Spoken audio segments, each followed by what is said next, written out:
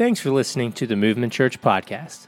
Movement is located in Newport, Kentucky, and you're always welcome to join us on a Sunday morning at 10:30. Hope you enjoy this podcast. Man, happy Easter. I am one of those weirdos that really likes Easter. I love Easter. Christmas is fine. Thanksgiving is fine. 4th of July, like who doesn't like eating a brat, a hamburger, and a chicken breast? But I love Easter. And for me, I love what it means. Most clearly, what it means to me is that death has been defeated. Like that's as simple as I can understand it. That is where I put myself in understanding what is going on with Easter, is that death has been defeated. I think that the resurrection, what we see in Jesus, is this grand preview. This grand preview of what we can hope for and where things are headed. The early church, the writings of everything after Jesus, the New Testament, what we see is that the early church looks to Jesus. And that is their conception of heaven. They're not talking about pearly gates and floating on this clouds and all that stuff. They look at Jesus saying, this Jesus, this Son of God, this Messiah, this one that we are waiting for, this God come down to be part of our humanity. What we see here is that this Jesus is somehow reborn, renewed, brought back to life. He was dead. He's now alive. He's fully alive. He's somehow different, somehow even better. So this is what I believe. I can't prove it beyond a shadow of a doubt because, to be honest, my doubts run rampant. To be honest, I struggle. I question, am I a fool? Have I been mistaken? Am I fooling others? I struggle with that because of how crazy this idea is. And I read the Bible and I read the stories of the resurrection. I say, that rings true. Even though this miraculous, incredible moment where someone comes back to life, of course people would doubt it. Of course people would be confused.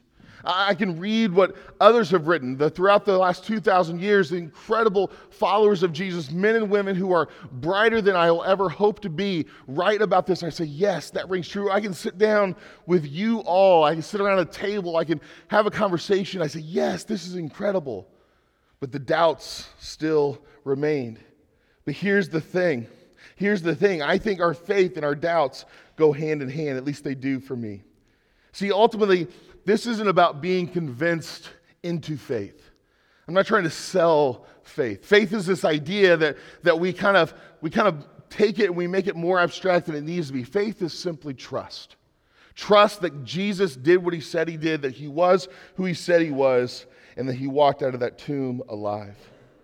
That for me, this idea, this trust that his death forgives all of our sins, all of our mistakes, however you want to define it, every screw up where we have gone astray, both in the past and in the future. That this is a once-for-all payment on everything. This gives me hope. Here at Movement, we kind of break up what I talk about into sections. We call them sermon series. And we're just finishing up probably the longest sermon series we've ever done. We went 11 weeks through this series called Turn the Page.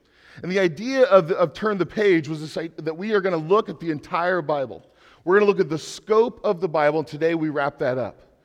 And we wrap this up not with the end of the story, because we don't really have the end of the story. We have people who look ahead, and there are hopes and these ideas and these concepts that are put out there. But the Bible doesn't really have the ending. See, the story essentially is turned back to us. That the resurrection is this climactic moment. And this moment begs this question. Not, here it all is, how could you not believe it? It begs this question, what are we going to do with this? It makes us, it forces us, it puts it back on us. What are you going to do with this story? The Bible puts it back there. See, this grand redemption project that culminates with Jesus coming down, living, dying, and being risen. We expect things to be kind of neatly wrapped up with a bow. Whatever story or show or movie, we expect there to be an ending. But our ending of the Bible is put back on us. And so I think sometimes our expectations aren't exactly met here. What we expect the Bible to do, what we expect people like myself to tell you aren't exactly met. See, expectations can be a huge barrier. You show up to church, you have expectations, right? I can tell you this is going to last about an hour in total, not an hour from here. We're going to get you out of here so you can make it to lunch. I can tell you that the expectation is that we're not going to point new people out and say, look at you, everyone turn and clap for them, because that's exactly what you want to happen on your Sunday morning. The expectation is that we're not going to shake you down for your finances and say, well, if you don't give, maybe you don't love God. We're not going to do that. But what we are going to do is point you to something better. See, I think it's so easy for us to say that Easter is this kind of high moment. It's kind of like the Super Bowl of church. We got to bring our best. I have to bring my best stories, my best illustrations. I have to bring my best insights and turns of phrase. I should do everything I can to try and convince you of something. You would expect me to do that. I kind of expect that of myself. Now, and I think what I do is incredibly important. I don't think I'm important because I know myself. But I think what I do in terms of communicating the gospel, telling the story over and over again, is incredibly important. The little brother of Jesus, James, he writes that no one should want the role of teacher because of the responsibilities, because we're held to a higher standard. I think there's a weight. There's a weight to what we're doing here.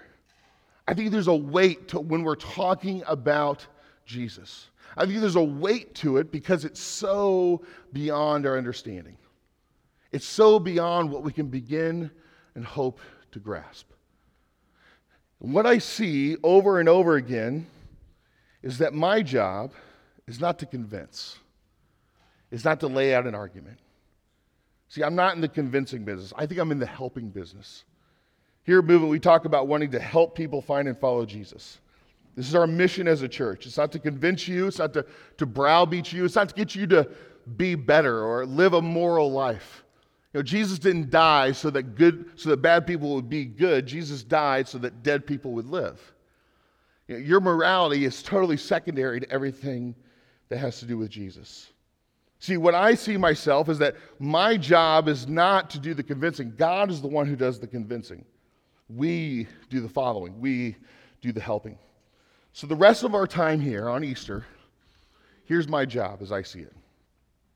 My job is to lay out some of those expectations that you and I have when we encounter Jesus. Whether you've been following Jesus for a long time, whether you don't consider yourself whether a follower, whether you are a former participant in church or whatever it is, I think we encounter Jesus, we bring to bear some expectations. So if, when, and as we say yes to Jesus, we bring certain expectations to the table. We'll expect things to go a certain way, and they won't.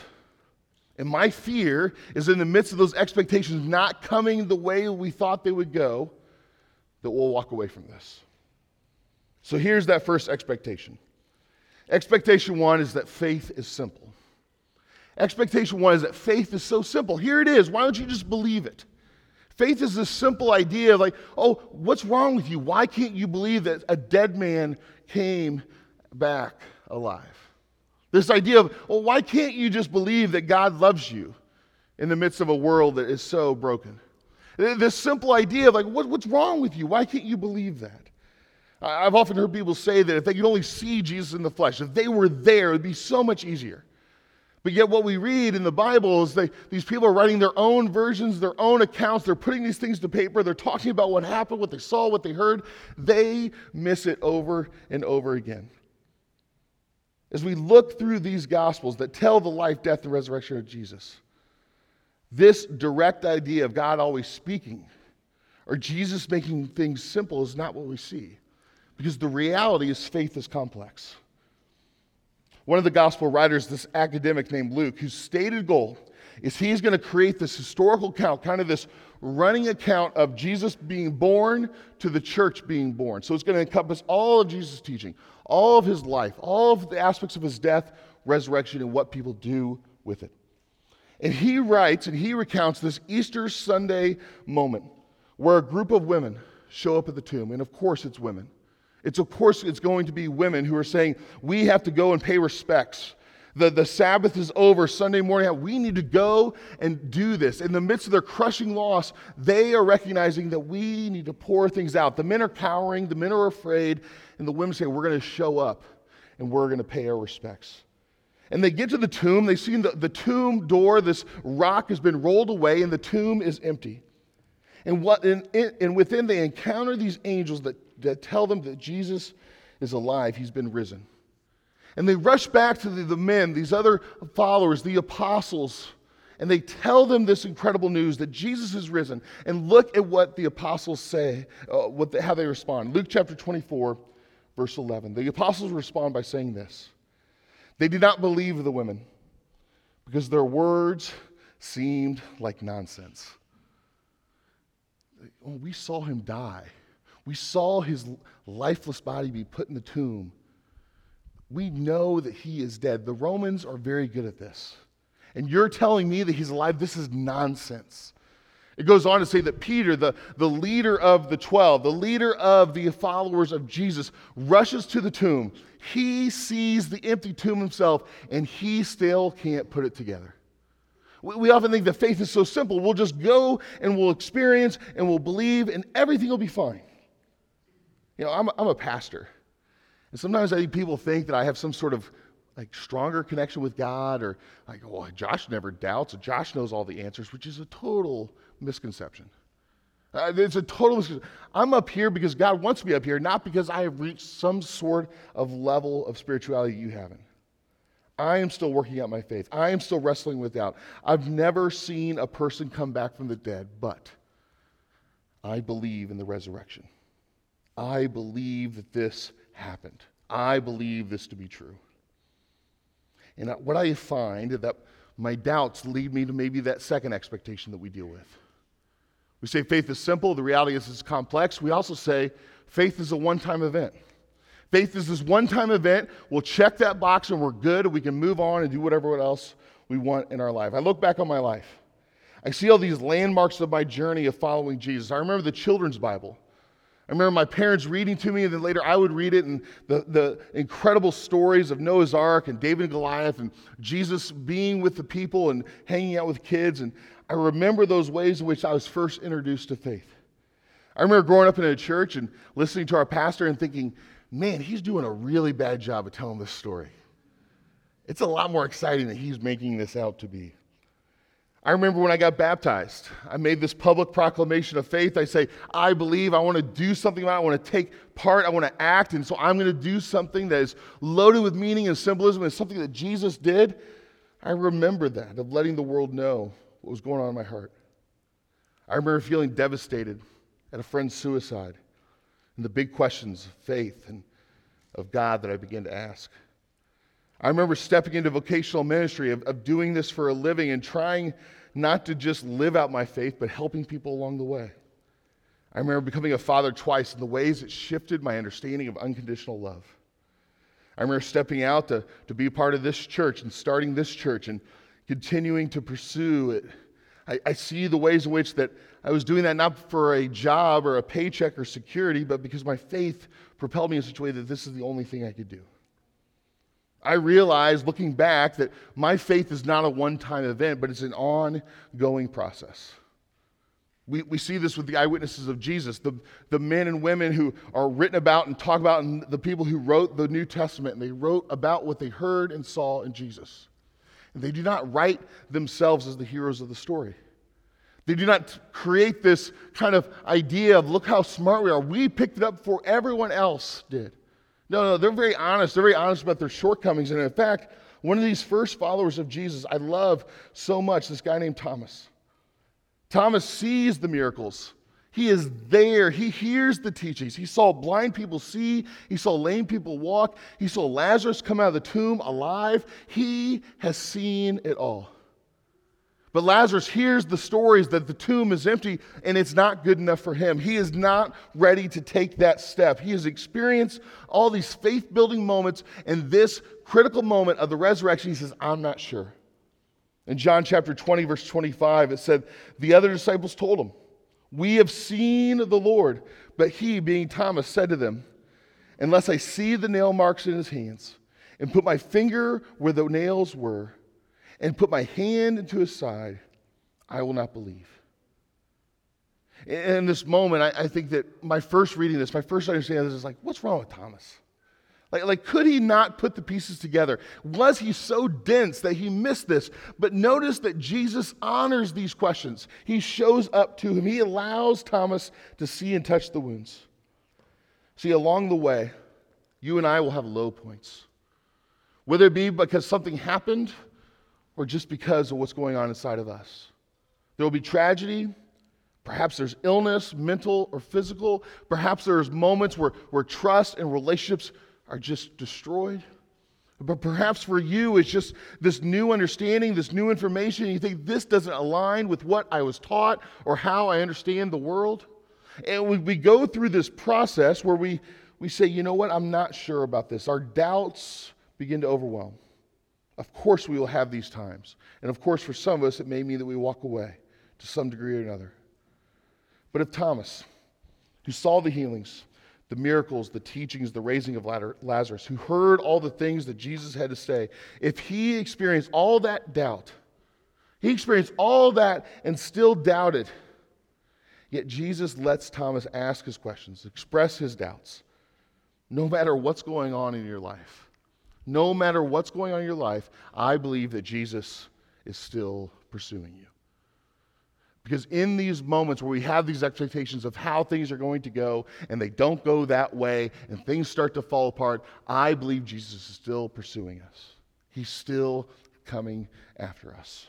This is this incredible gift, this incredible idea that Jesus on the cross, in the empty tomb, what he did in this totality of everything was he made it possible for us to connect with God. He made it possible for us to be forgiven. He made it possible for us to have hope and life as it should be now and into eternity. But this brings us to our last expectation. We ask this question: how can I earn it? What do I need to do? What do I need to avoid so I don't lose it? Tell me what to do. This is why morality and lists of things you should and shouldn't do is so comforting, right? Just tell me the rules. Just tell me what I should do. Draw the lines and tell me that I have to stay here and not go over there. It's so comforting to us to say, like, this is how I can know that I'm okay. Do I have to achieve some sort of level of spirituality or morality? Do I have to be good enough? But here's the problem. I have an incredible propensity to screw things up. You pick an area of my life. My finances, my relationships, my personal integrity, the ways in which I treat other people, my temper, all sorts of things. You just pick one area of my life and you'll see all sorts of flaws. And guys, as much as I wish this wasn't the case, that's not going to change. That's not going to change in my life. I'm not just going to become this ideal saintly person because I try hard enough or because I simply work at it or simply because of my effort and I white knuckle things. What I see over and over again is that Jesus essentially says, I get it, you're not going to get there, we're going to make a way forward. We're going to make a way forward. And so over and over again, I have to remind myself that I don't have to do anything to keep this incredible gift of love, of grace, and forgiveness. Because the reality is this: grace is a free gift. Paul, one of the leaders, one of the preeminent leaders of the church there in the first century, the first generation or so after Jesus, he writes to this early church of these people who are grappling with these ideas of saying, well, what do I have to do? How do I have to make sense of this? And we have it in the Bible. It's in Ephesians chapter 2, verses 8 and 9. Paul says this: "For it is by grace you have been saved through faith, and this is not from yourselves. It is the gift of God, not by works, so that no one can boast." If you've been around church for a while, you really struggle with this. If you're fairly new, this might be easier for you. You don't have to do anything. You don't have to do anything. You don't have to do anything to get this. Paul says all the work, not just the heavy parts, not just the big parts. Paul says all the work, all the work of making things right, all the work of making sure that you can be at peace and connected to God, all the work of forgiveness, all the work of cleaning up doesn't happen once you figure it out, doesn't happen once you make things right. It's already been done. And he says, don't even try to go down that path where you say, look how great I am. Don't be bragging about it, because understand you've done nothing. According to Paul, we receive this gift by receiving it, by saying yes, by being open to it. It is not something to be earned. We get so caught up in trying to earn this idea, this free gift. We try really hard. We try to follow the rules. And we end up diving into something that is the opposite of grace. Shame. See, shame says you haven't done enough. Shame says that you're not smart enough. Shame says that you aren't good enough. Shame says, what's the point of even trying? Shame keeps us right where we are. It freezes us because we understand that we are doomed to repeat the same cycle of effort and failure that brings shame and worthlessness. But what does Jesus say on the cross? He says, it is finished. He says, it is finished. And I think you can intentionally read that a lot of ways. I think you can see that Jesus is saying, this is my last act. I'm giving it all in this moment, and I don't understand the will of my Father, but I am committed to it. I think you could read that and saying, it is finished. All the junk, all the baggage that we carry, all the effort, we've got to do this to get to this place. It's over. It's finished. I think Jesus is saying that all that we have put forward, all that we have done, and Jesus ends it, all the shame, the feeling that we can never live up to our own standards, let alone God's. And if we missed it there on the cross on Friday, he walks out of the tomb on Sunday. I think it seems to be confusing to people. The people need to see and experience it for themselves, but they'll believe this incredible act that this man who is dead is now alive, and he eats with people. He talks with people. He comforts them. He speaks truth and love. He announces purpose and mission. And he promises that a piece of himself will reside with us, his followers. On Sunday, he is saying that the whole death thing, it's finished. It's over. My daughter, she's 4. She's cute, but don't believe it.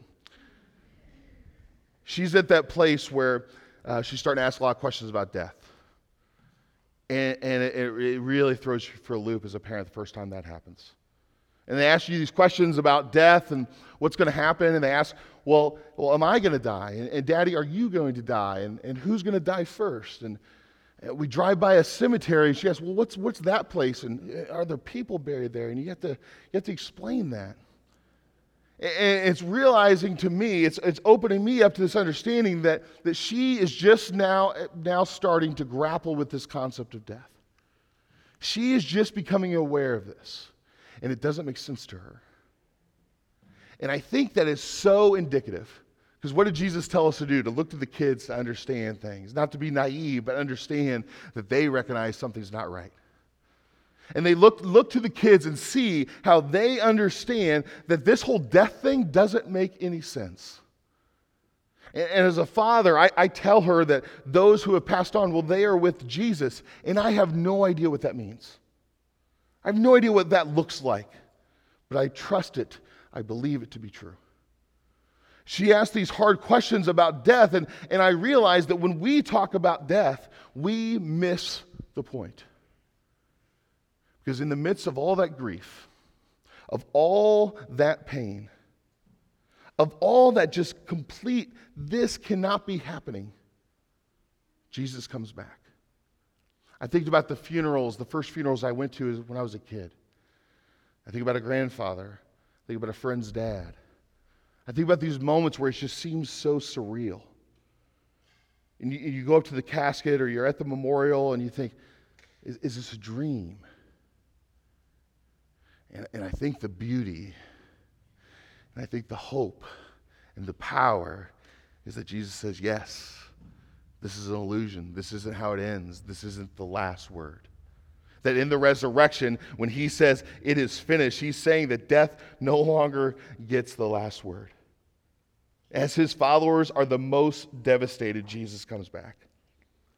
Jesus comes back and says there's something more, there's something better.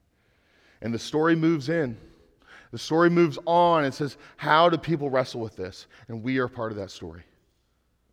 The story moves forward and says, what are we going to do about it? See, faith doesn't make sense. It's very complex. It's not simple. Faith doesn't just happen once. It's an ongoing process.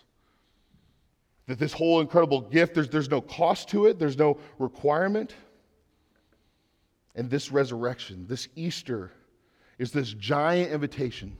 This giant invitation not to be better, not to do better, not to make sure you show up to church every week, not to make sure that you're generous, not to make sure that you vote a certain way and you do certain things with your time and your resources, or you raise your kids a certain way, or whatever. All that doesn't really matter. Because what does Jesus say? This is the life to move forward. He says it is finished. All the junk, all the pain, all the hardship, all of that grief that we experience as something that I don't think we were designed to experience in death, I think Jesus says, guess what? I took care of it. This doesn't get the last word. There's something better. And how do you get that? You just say yes. You just say yes. Let's pray. God, I wish I understood better.